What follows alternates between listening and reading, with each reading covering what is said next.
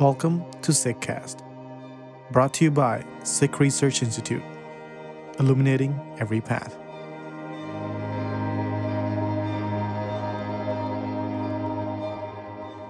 Introducing Divan-i-Goya, Expression of Love, new translations of a selection of ghazals from Bhai Nand Lal Goya. Today's podcast begins with the recitation of Bhai Nand Lal's ghazal in Persian, followed by a new English transcreation, the result of a unique collaboration between Dr. Fatima Fayaz and Dr. Nadra Khan of Lahore University of Management Sciences, Damanpreet Singh, writer and graduate student, and Inni Kaur of SikhRI, followed by a discussion between Daman and Inni about the beauty of the ghazal and the transcreation process.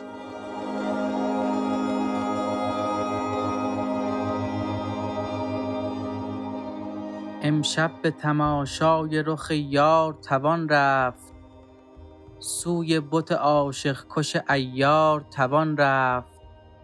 در کوچه عشق ارچه محال است رسیدن، منصور صفت با قدم دار توان رفت. ای دل به سوی مدرسه گر میل نداری، باری به سوی خانه خمار توان رفت.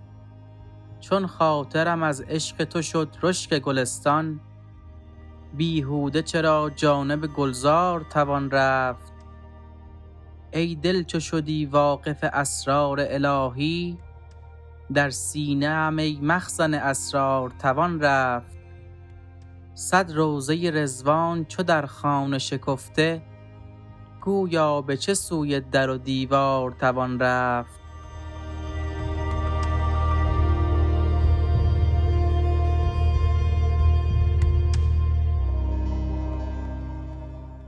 Tonight, one may proceed to gaze upon the beloved's face, towards the one who is mysteriously merciless towards the lover. Although it is impossible to arrive at the lane of love, one may walk towards the gallows in the footsteps of Mansur. O heart, if you don't desire to go to a seminary, you may proceed towards a winehouse once. As your love has made my imagination the envy of a blooming garden, why may one proceed towards the garden then? O heart, since you are aware of divine secrets, I can proceed within myself, O treasure of secrets. 100 paradisiacal gardens have bloomed in the house, Goya. Why should one proceed elsewhere?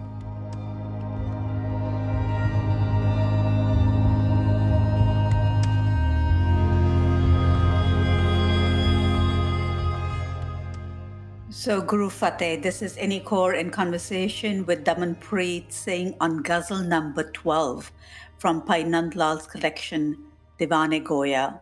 Welcome, Daman. I am so looking forward to speaking to you about this particular ghazal, which is one of my favorites so far.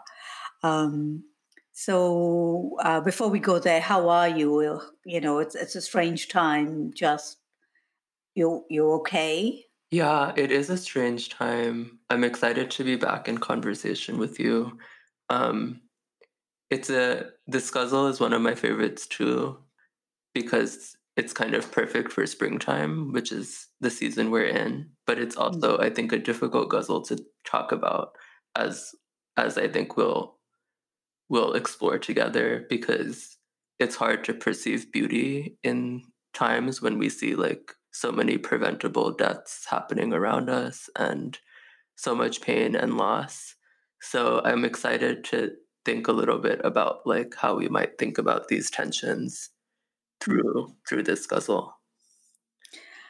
Yeah, agreed with you. You know, while I was preparing for this podcast and I was reading the ghazal, and there is, you know, every ghazal has this repeated word, and in this ghazal it is tabana raft. Mm-hmm. I'm butchering it. I'm butchering the translation. Sorry, I apologize. But you know, I looking at the translation, like this word leads to movement. Like there's something happening in this entire ghazal, Mm-hmm. and we are feeling that, and we are moving towards something.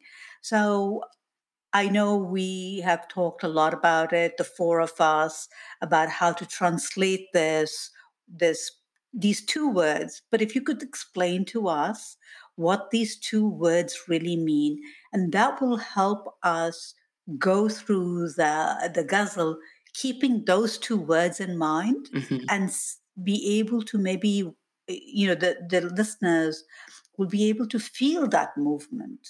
Yeah, yeah, exactly. So the repeated words in this ghazal are, as you say, Davan Raft, which means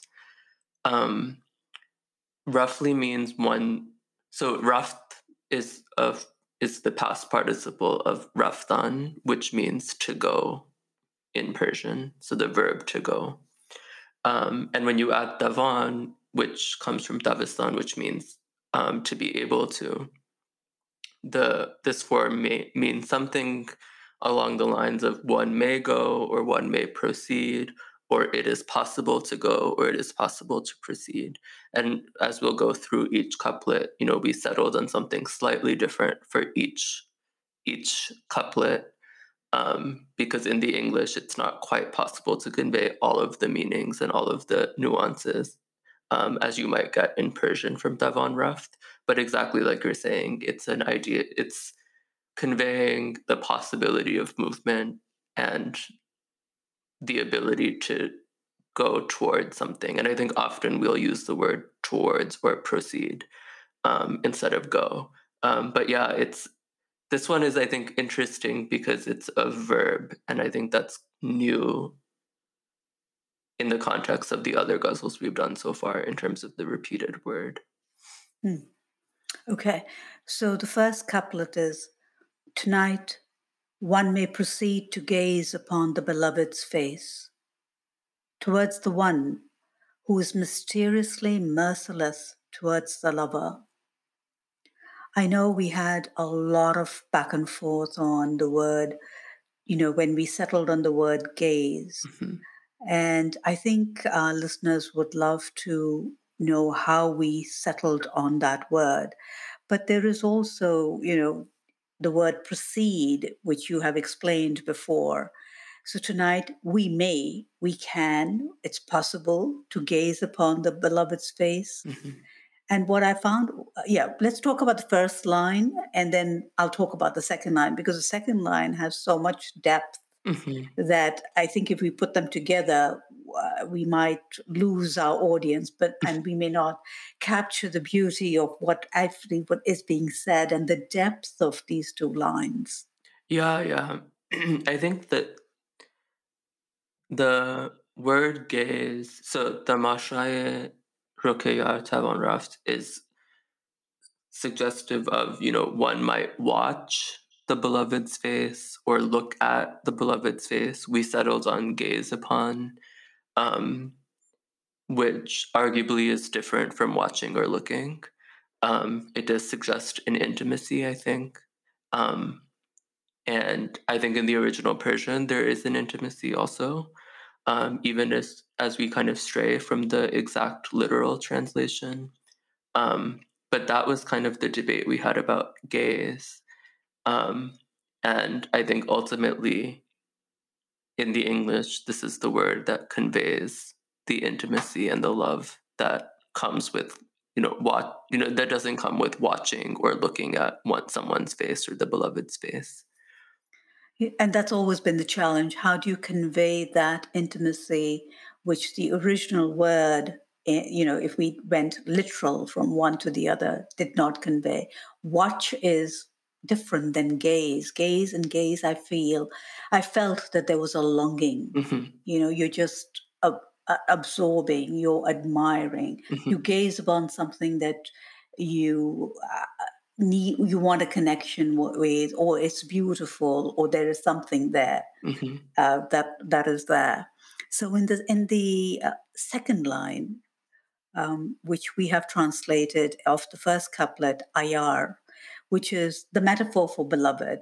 And I know in the ghazal number 1, for the same word, we used unfathomable. So we translated ayar in the first ghazal as unfathomable. And here we have chosen to write mysterious. Mm-hmm. And I know that was an intentional choice, but these are the attributes, the characteristics that are which every word has. It's also, and this is where when we say beloved, just beloved, it's only one sense of connotation. But then in Ayar, I was explained. I mean, there was this wonderful discussion about what were the characteristics and what were the things that this word is bringing out. So speak to us about that. Yeah. So I think I would want to point out two things in this line. So the first is that, so in the first line we got Rukhe Yar, which is a word that I think, is in Punjabi, is often translated as friend, is also suggestive of a beloved, which is how we've translated it here. And in the second line of this couplet, we have the beloved referred to not as Yar, but as Ashik or lover, right? So that's an important difference from the beloved to the lover. Mm-hmm. So we've now shifted our attention from gazing at the lover, gazing at the beloved, and now we're thinking about what's happening to the lover himself. And arguably, this is Nand Lal talking about himself, or the speaker of the Ghazal talking about himself. So I think that's something important to note. Is I think like that shift would be very clear in the Persian, and I think in the English, bringing that to the attention of the listeners and the readers. But yeah, IR from unfathomable to mysterious. Yeah, I'm trying to recall the debate we had, like when we had that discussion. But it seems to me, so the word IR also suggests not only mystery, but it also suggests kind of cunning. It can suggest kind of wandering, right? Like the wandering itinerant kind of mysterious person you might describe as IR. So I don't think mysteriously merciless captures all of those meanings, but there are various layers to how that word is understood. And I think the shift from unfathomable to mysterious is important because whereas unfathomable suggests something that you can't grasp or know, mysterious is more playful. Again, it's more intimate. It's more how you would describe a beloved rather than something that you just have no grasp of or no understanding of, right? You can figure out a mystery in theory. If something is unfathomable, you just can't figure it out. So I think, again, we are trying to convey the intimacy and the playfulness that would come through very readily in the Persian through these choices.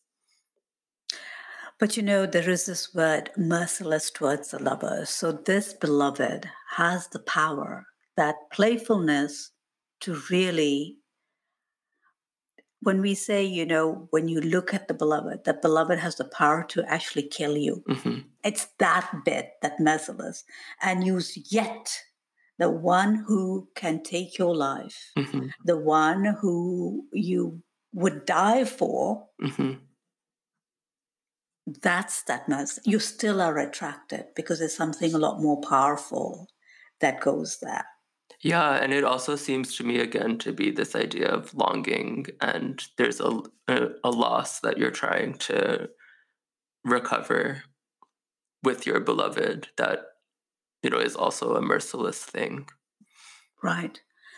When I was reading this particular line and this particular word, it reminded me of how in Gurbani, in the Sikh scripture, in the script, how the Guru, where the word for the divine comes up, it's Hari, Ram, Bhagwan, and if we just translate those words as divine, or quote unquote, however you want to call it, if you choose to say God, which I, it just takes away that quality, that intimacy. Like Ram is the beautiful, the charming. So that comes through. Now, Hari is that remover of suffering. So Bhagwan is the adorable one. So this is so when I was with that word there, I'm looking at it that this is a beloved who does not care about the lover. This is that carefree beloved. Mm-hmm. And you're ready to give everything up for this carefree beloved. And it's not in the literal sense that that this beloved is killing the lover, but it's a metaphor. Mm-hmm. That the beloved actually does not need to pay heed to the lover. It is the lover that is it's not, I mean, I don't even know it, it's that tension of that relationship between the lover and the beloved.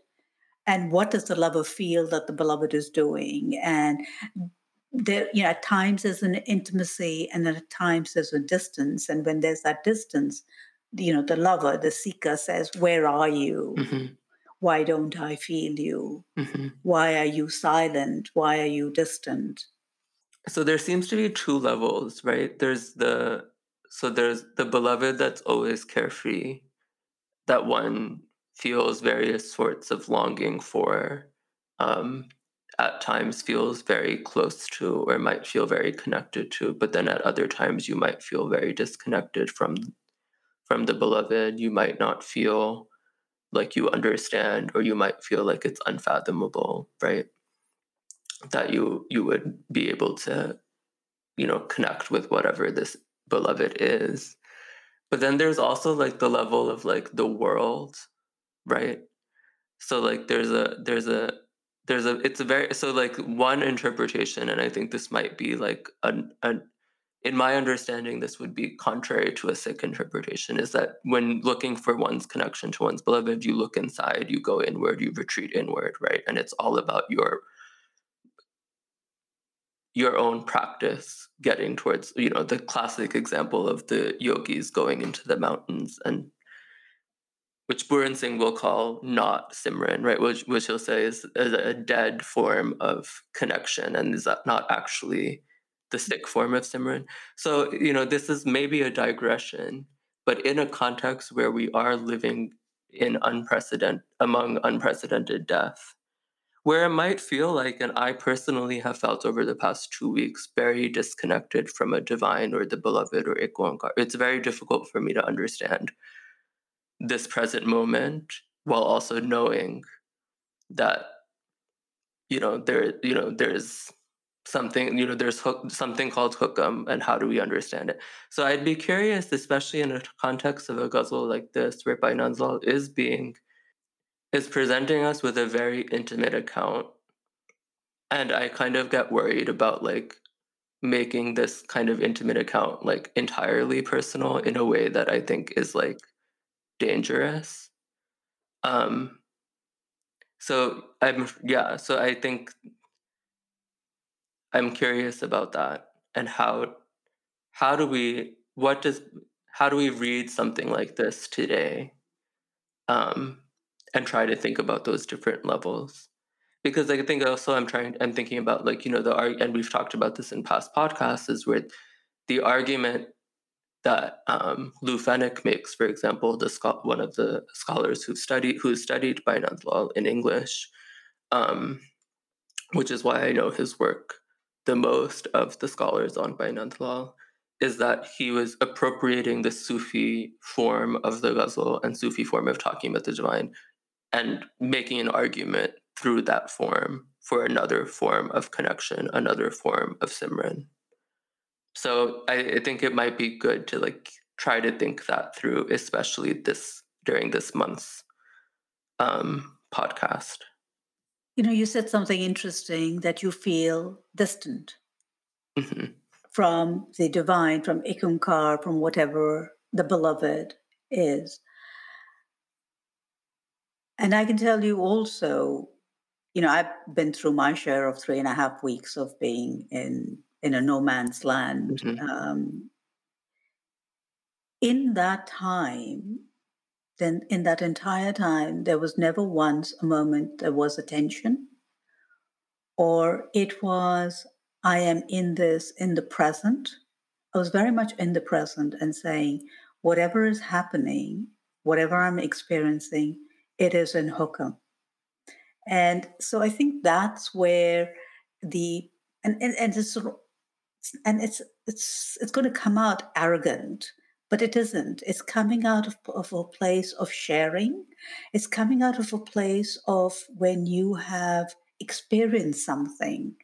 So it's also being very vulnerable for me right now. It is actually, I was speaking to a dear friend of mine, and I told her it was like, how do you know it is the truth? For me, I stood witness to the truth, and therefore it is the truth for me.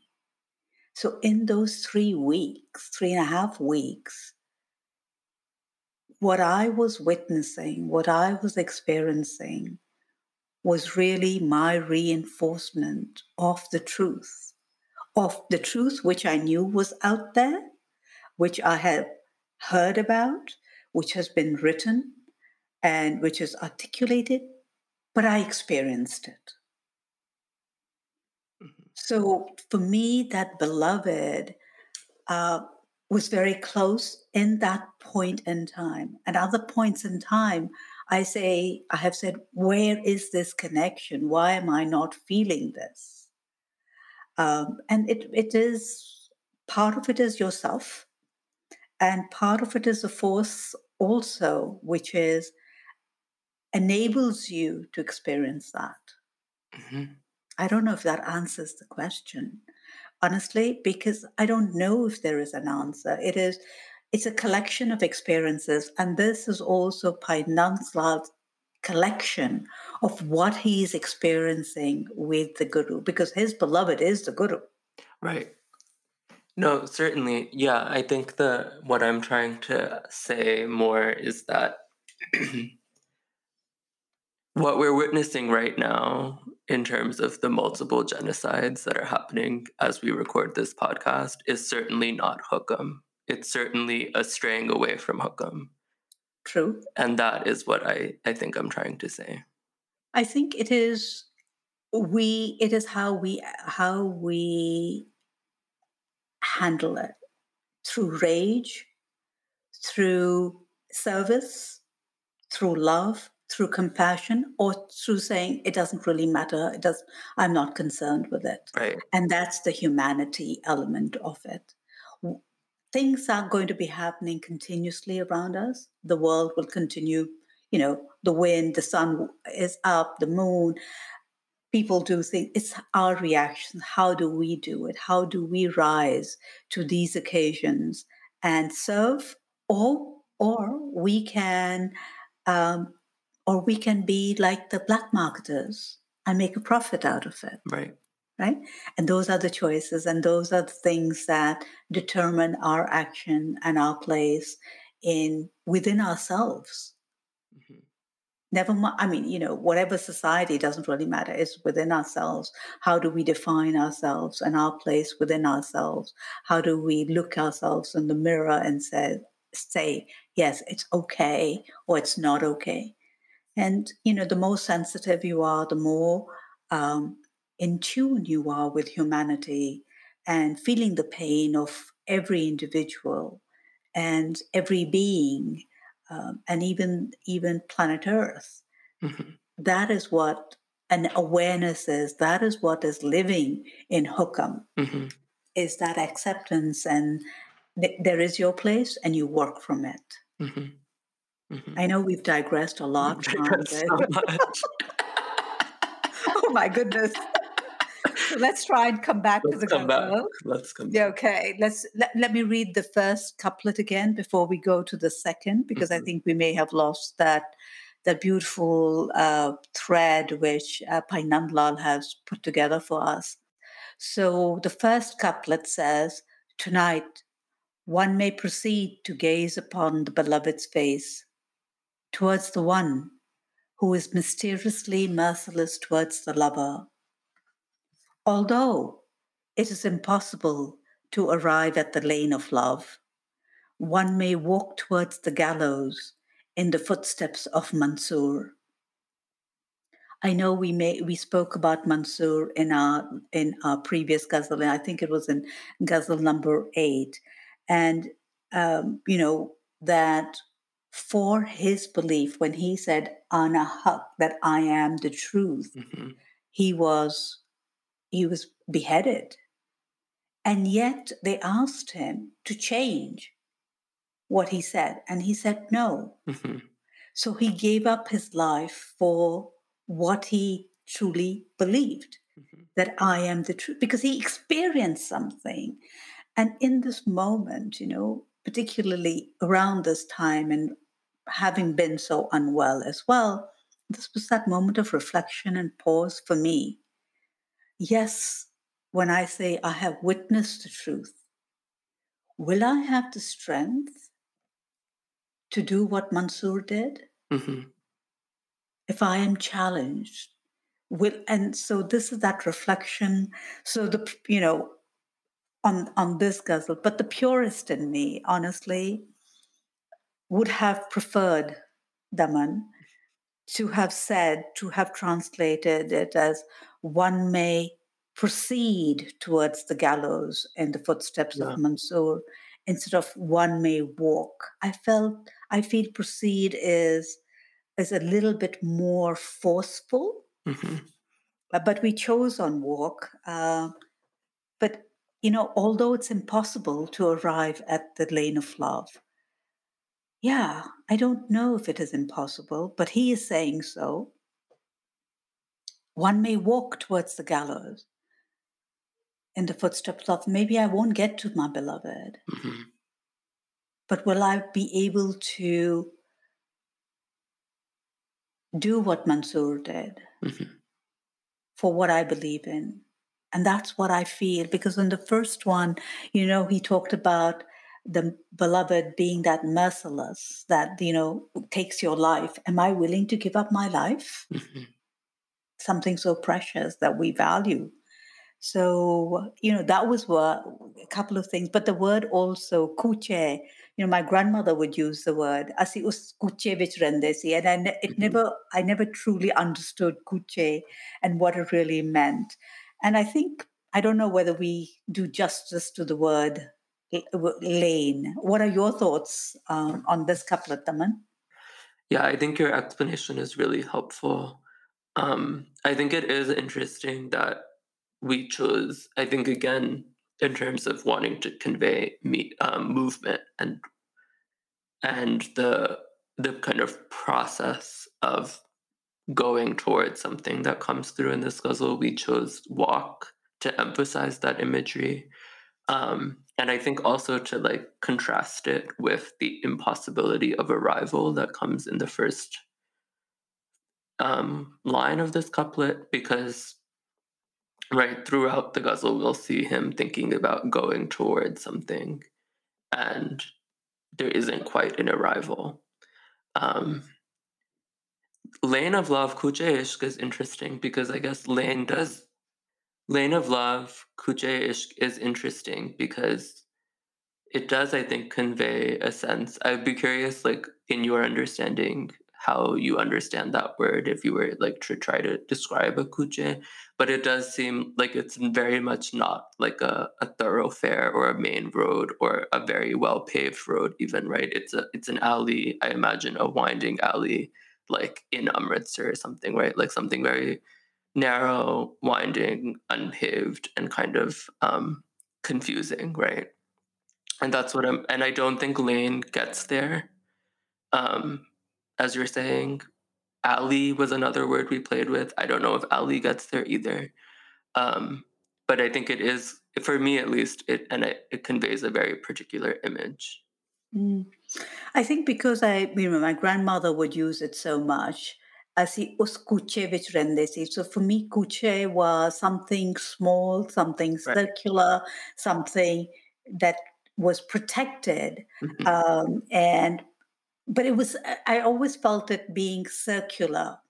And there were a couple of other people, other families maybe, but it was smaller. Yeah. It was not just one family. It was a couple, 3 or 4, but it was secluded. You had to go there.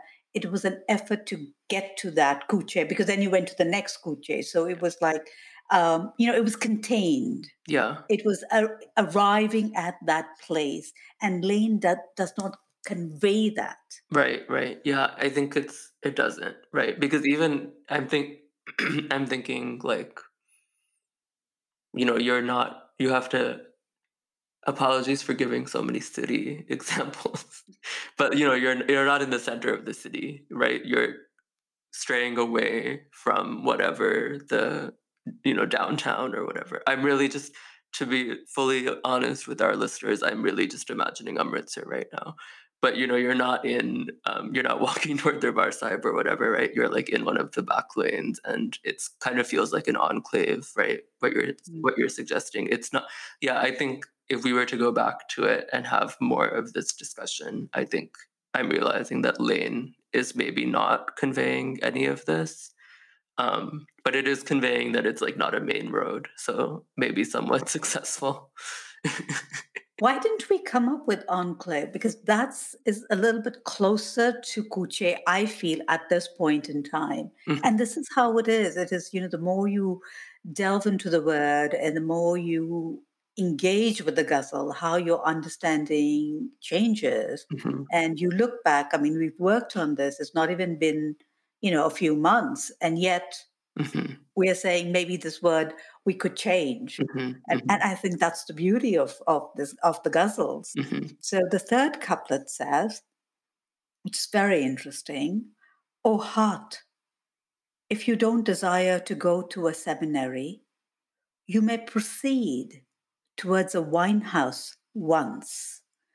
Daman, unpack this for us, please. I mean, you've got the seminary, you've got the wine house, Yeah. you've got the heart. I mean, you've got everything happening here. Yeah, so I think the most interesting thing here maybe is the contrast between the madrasa and the khane khamar, or the tavern bar, what we've called the wine house. Madrasa is also in Persian and also in Arabic speaking places the word for school. We've gone with seminary in particular here because um, our interpretation of this ghazal is he's thinking about, how does one understand this mysteriously merciless beloved? Or how does one try to walk towards the gallows in the footsteps of Mansoor? And he's kind of, the way I'm interpreting it is that he's kind of having a struggle with himself. And he's saying, there are like institutions to which one goes to try to obtain this education. And it really does become an education, and it becomes about, learning things as one would in a school.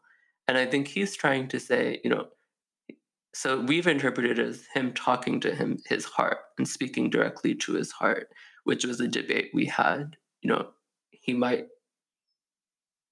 in the way we've done it, it's him addressing his heart and saying, okay, if you don't want to go to the seminary for the formal education that one receives to learn the divine secrets or to become pious, then go to the wine house, right? There's other venues, there's other ways in which one can follow the footsteps of Mansoor, or, walk on this path of reverence bondage, right? However we want to interpret it and however we want to describe it here.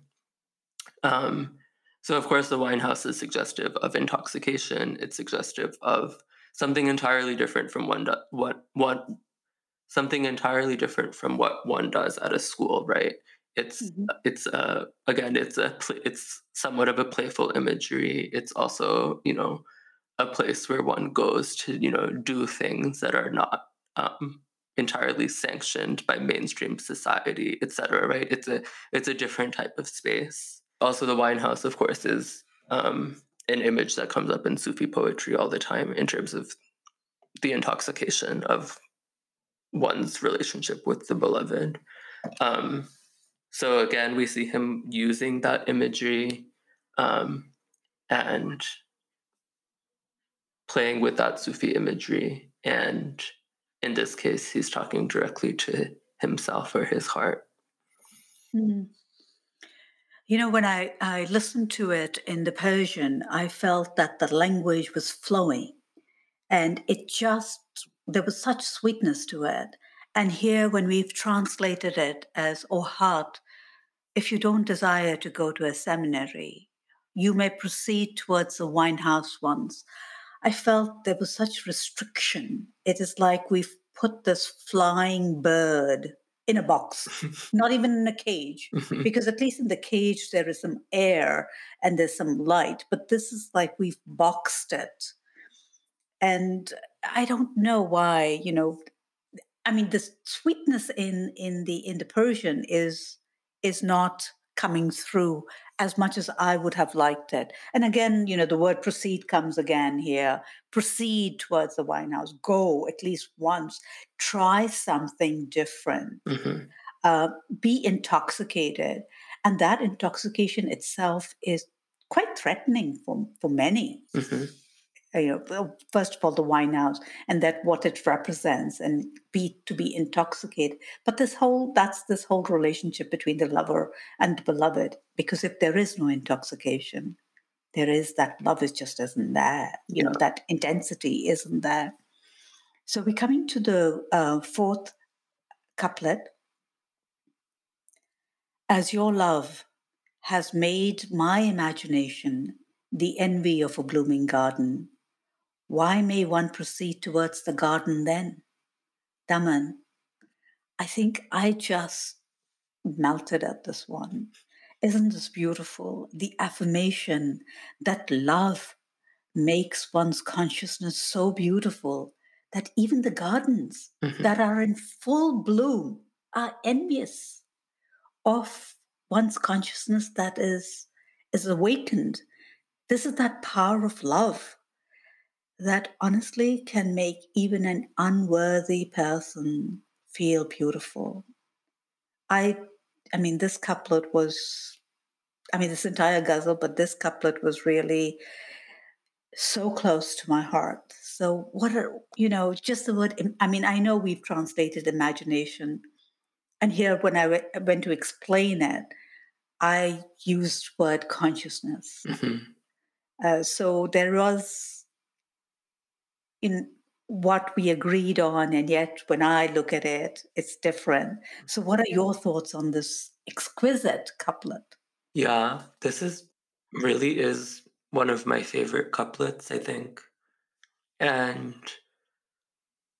I agree with you rethinking it now that there does seem to be many different ways in which we could have gone with this one as I'm like relooking, in real time at the Persian, because I think there is a sense here of this I think in the broadest context of this ghazal, he's turning inward, right? He's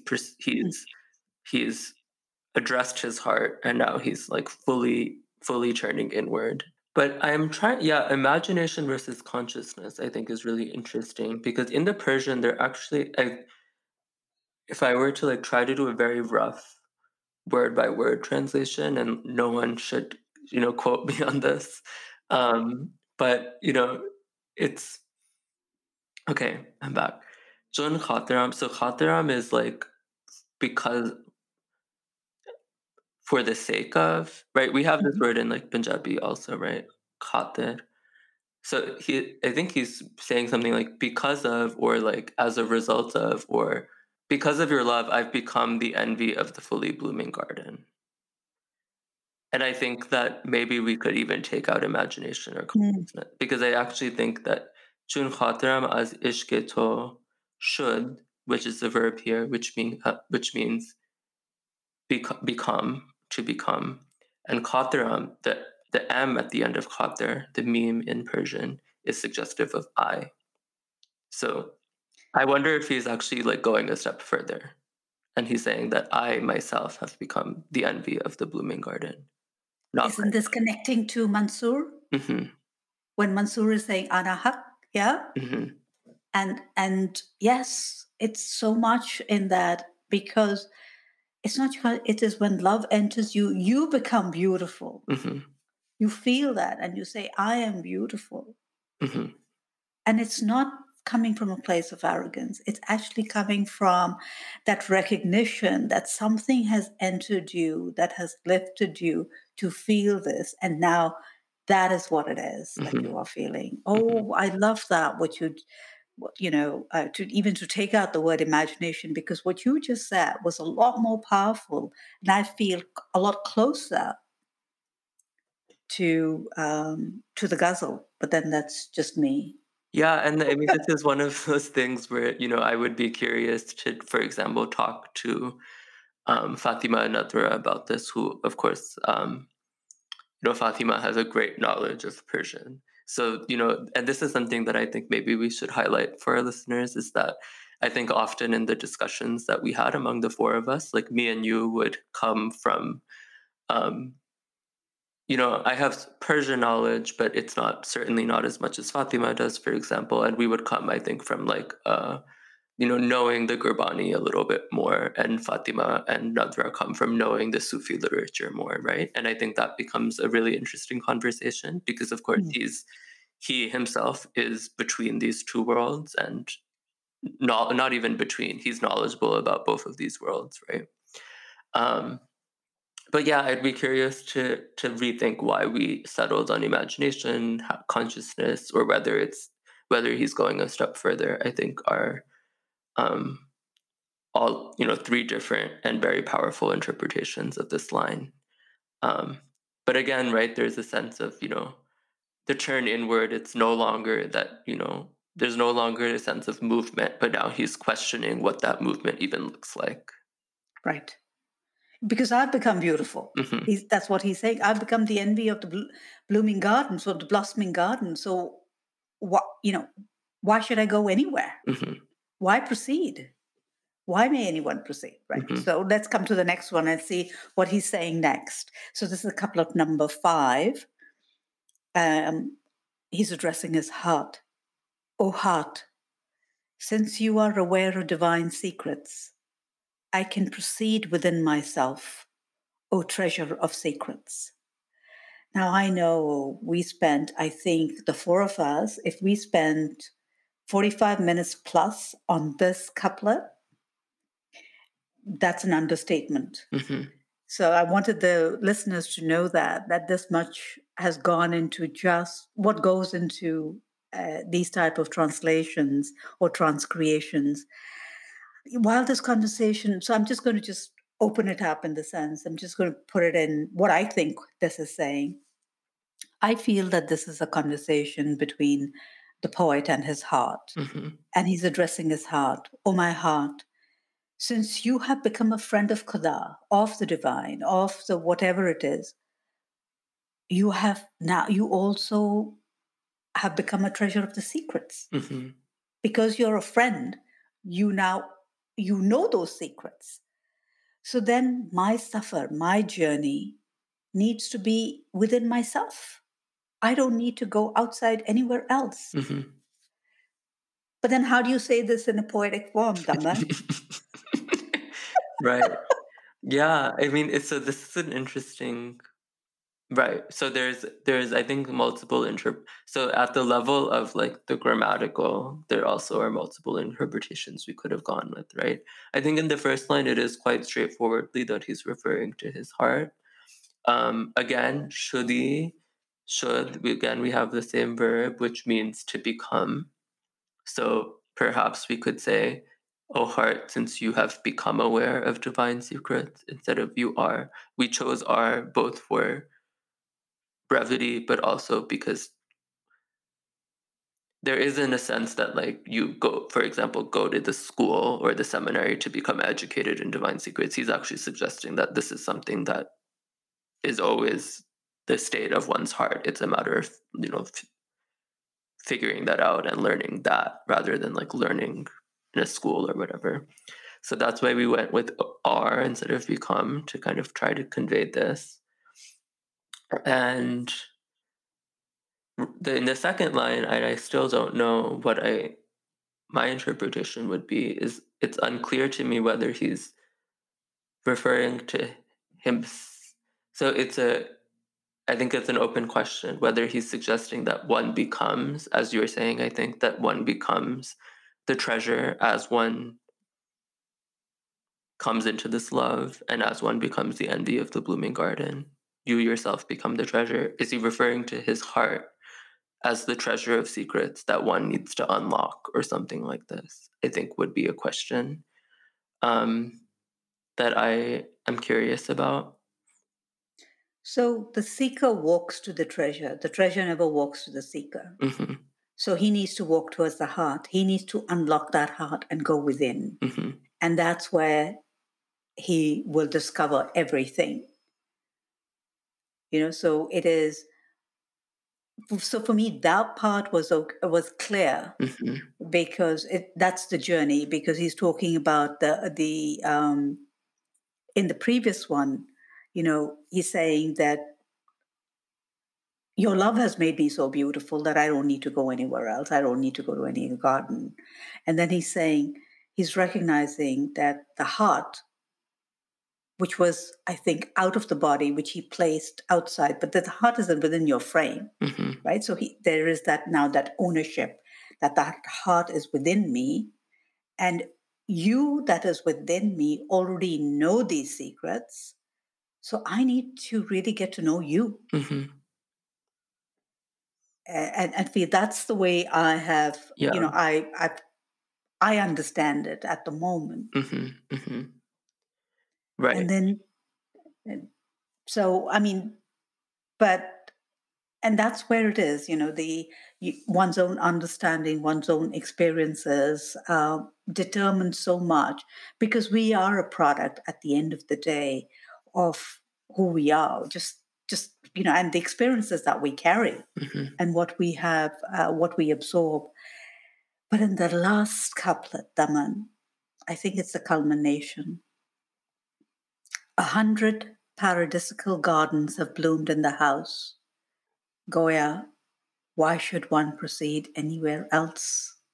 So for me, this is what he has now entered his heart. Mm-hmm. And in his heart, he is seeing all these gardens in bloom, which were outside. And he says, there's nowhere else to go. Mm-hmm.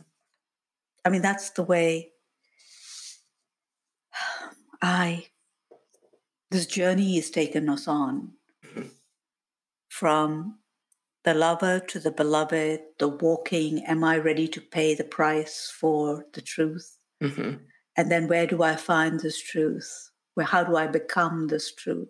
How do I become beautiful? And know these secrets. I don't need to go anywhere else. I need to go within. Mm-hmm. And then when he goes within, he finds that everything is within and it's beautiful. Mm-hmm. And he's content. He's arrived. This whole thing has been about movement. Proceed, proceed, proceed. And then why should anyone proceed? It's like, I've Yeah. arrived. Are you interpreting, and I guess when I say are you, I really mean are we, interpreting Darkhane again as the heart, this treasure, this knower of divine secrets, etc.?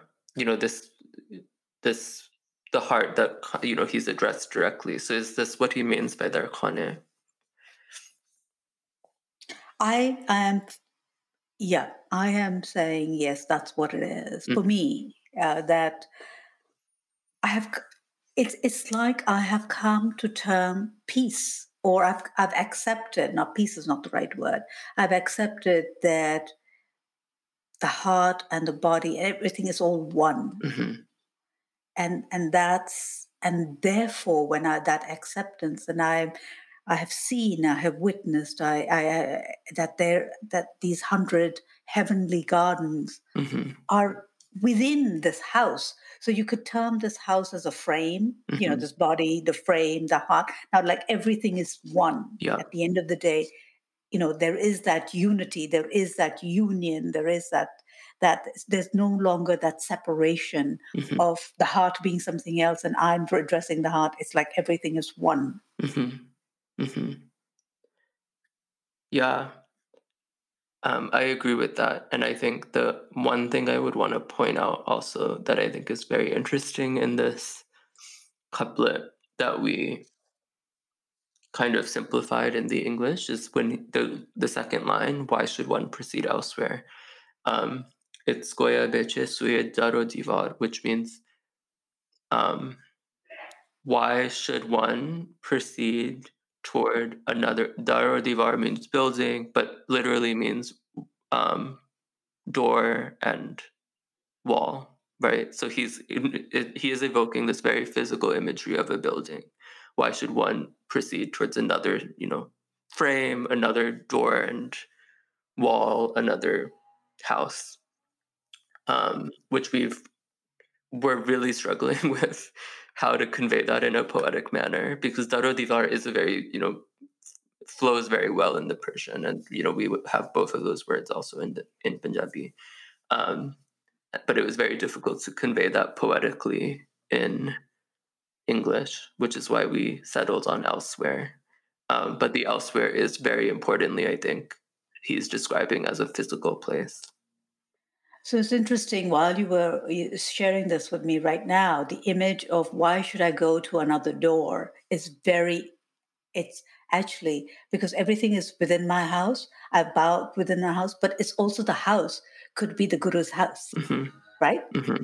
So why do I need to go to another door? Why should I matha take to another door? And it's very much that when you accept the Guru, when you accept your Sufi master, that's what it is. You don't then leave. You don't go to another door. So that came up immediately when you said that. That, that reference to that door was so important. Yeah.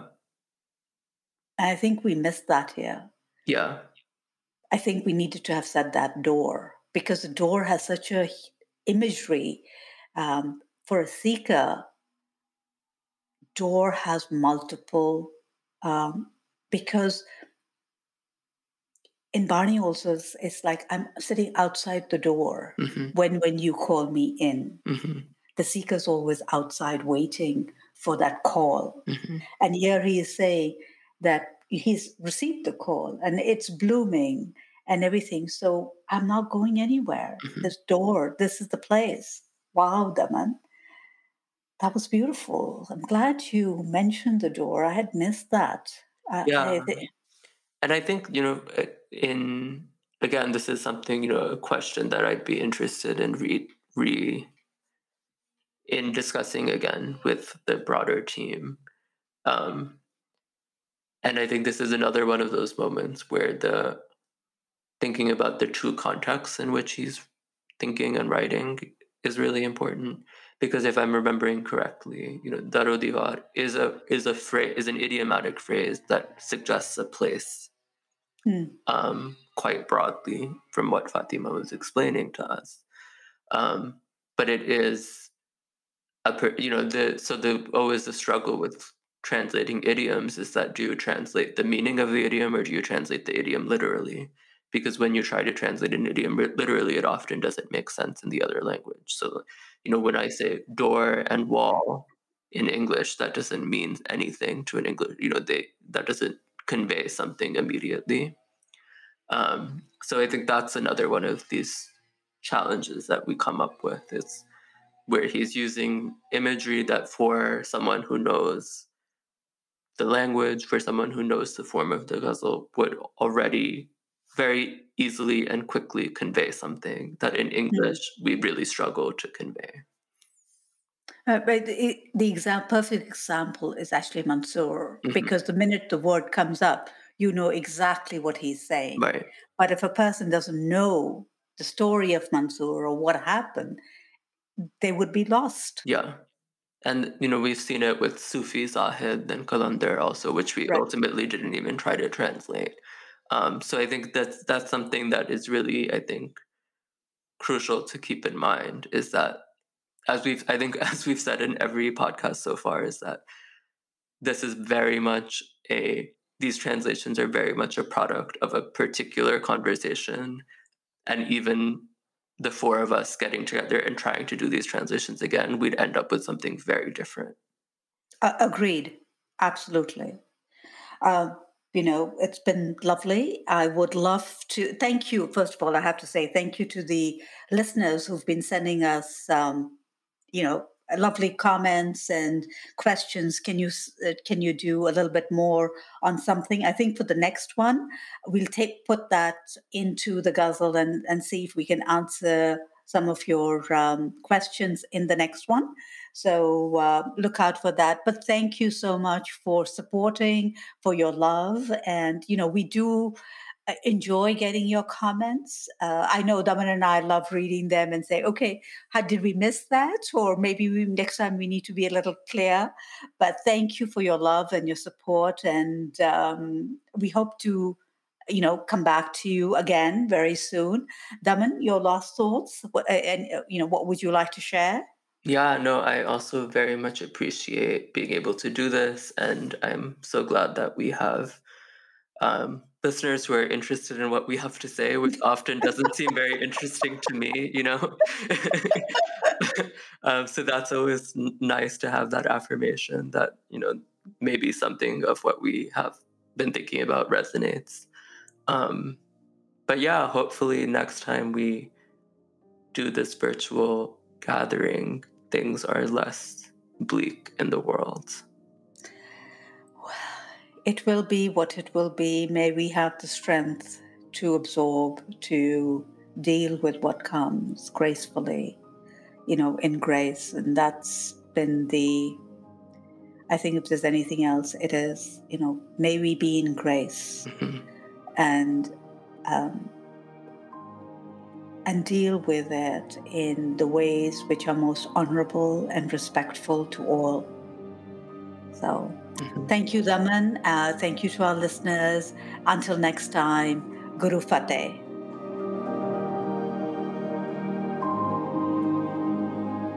You are listening to SikhCast by Sikh Research Institute, illuminating every path.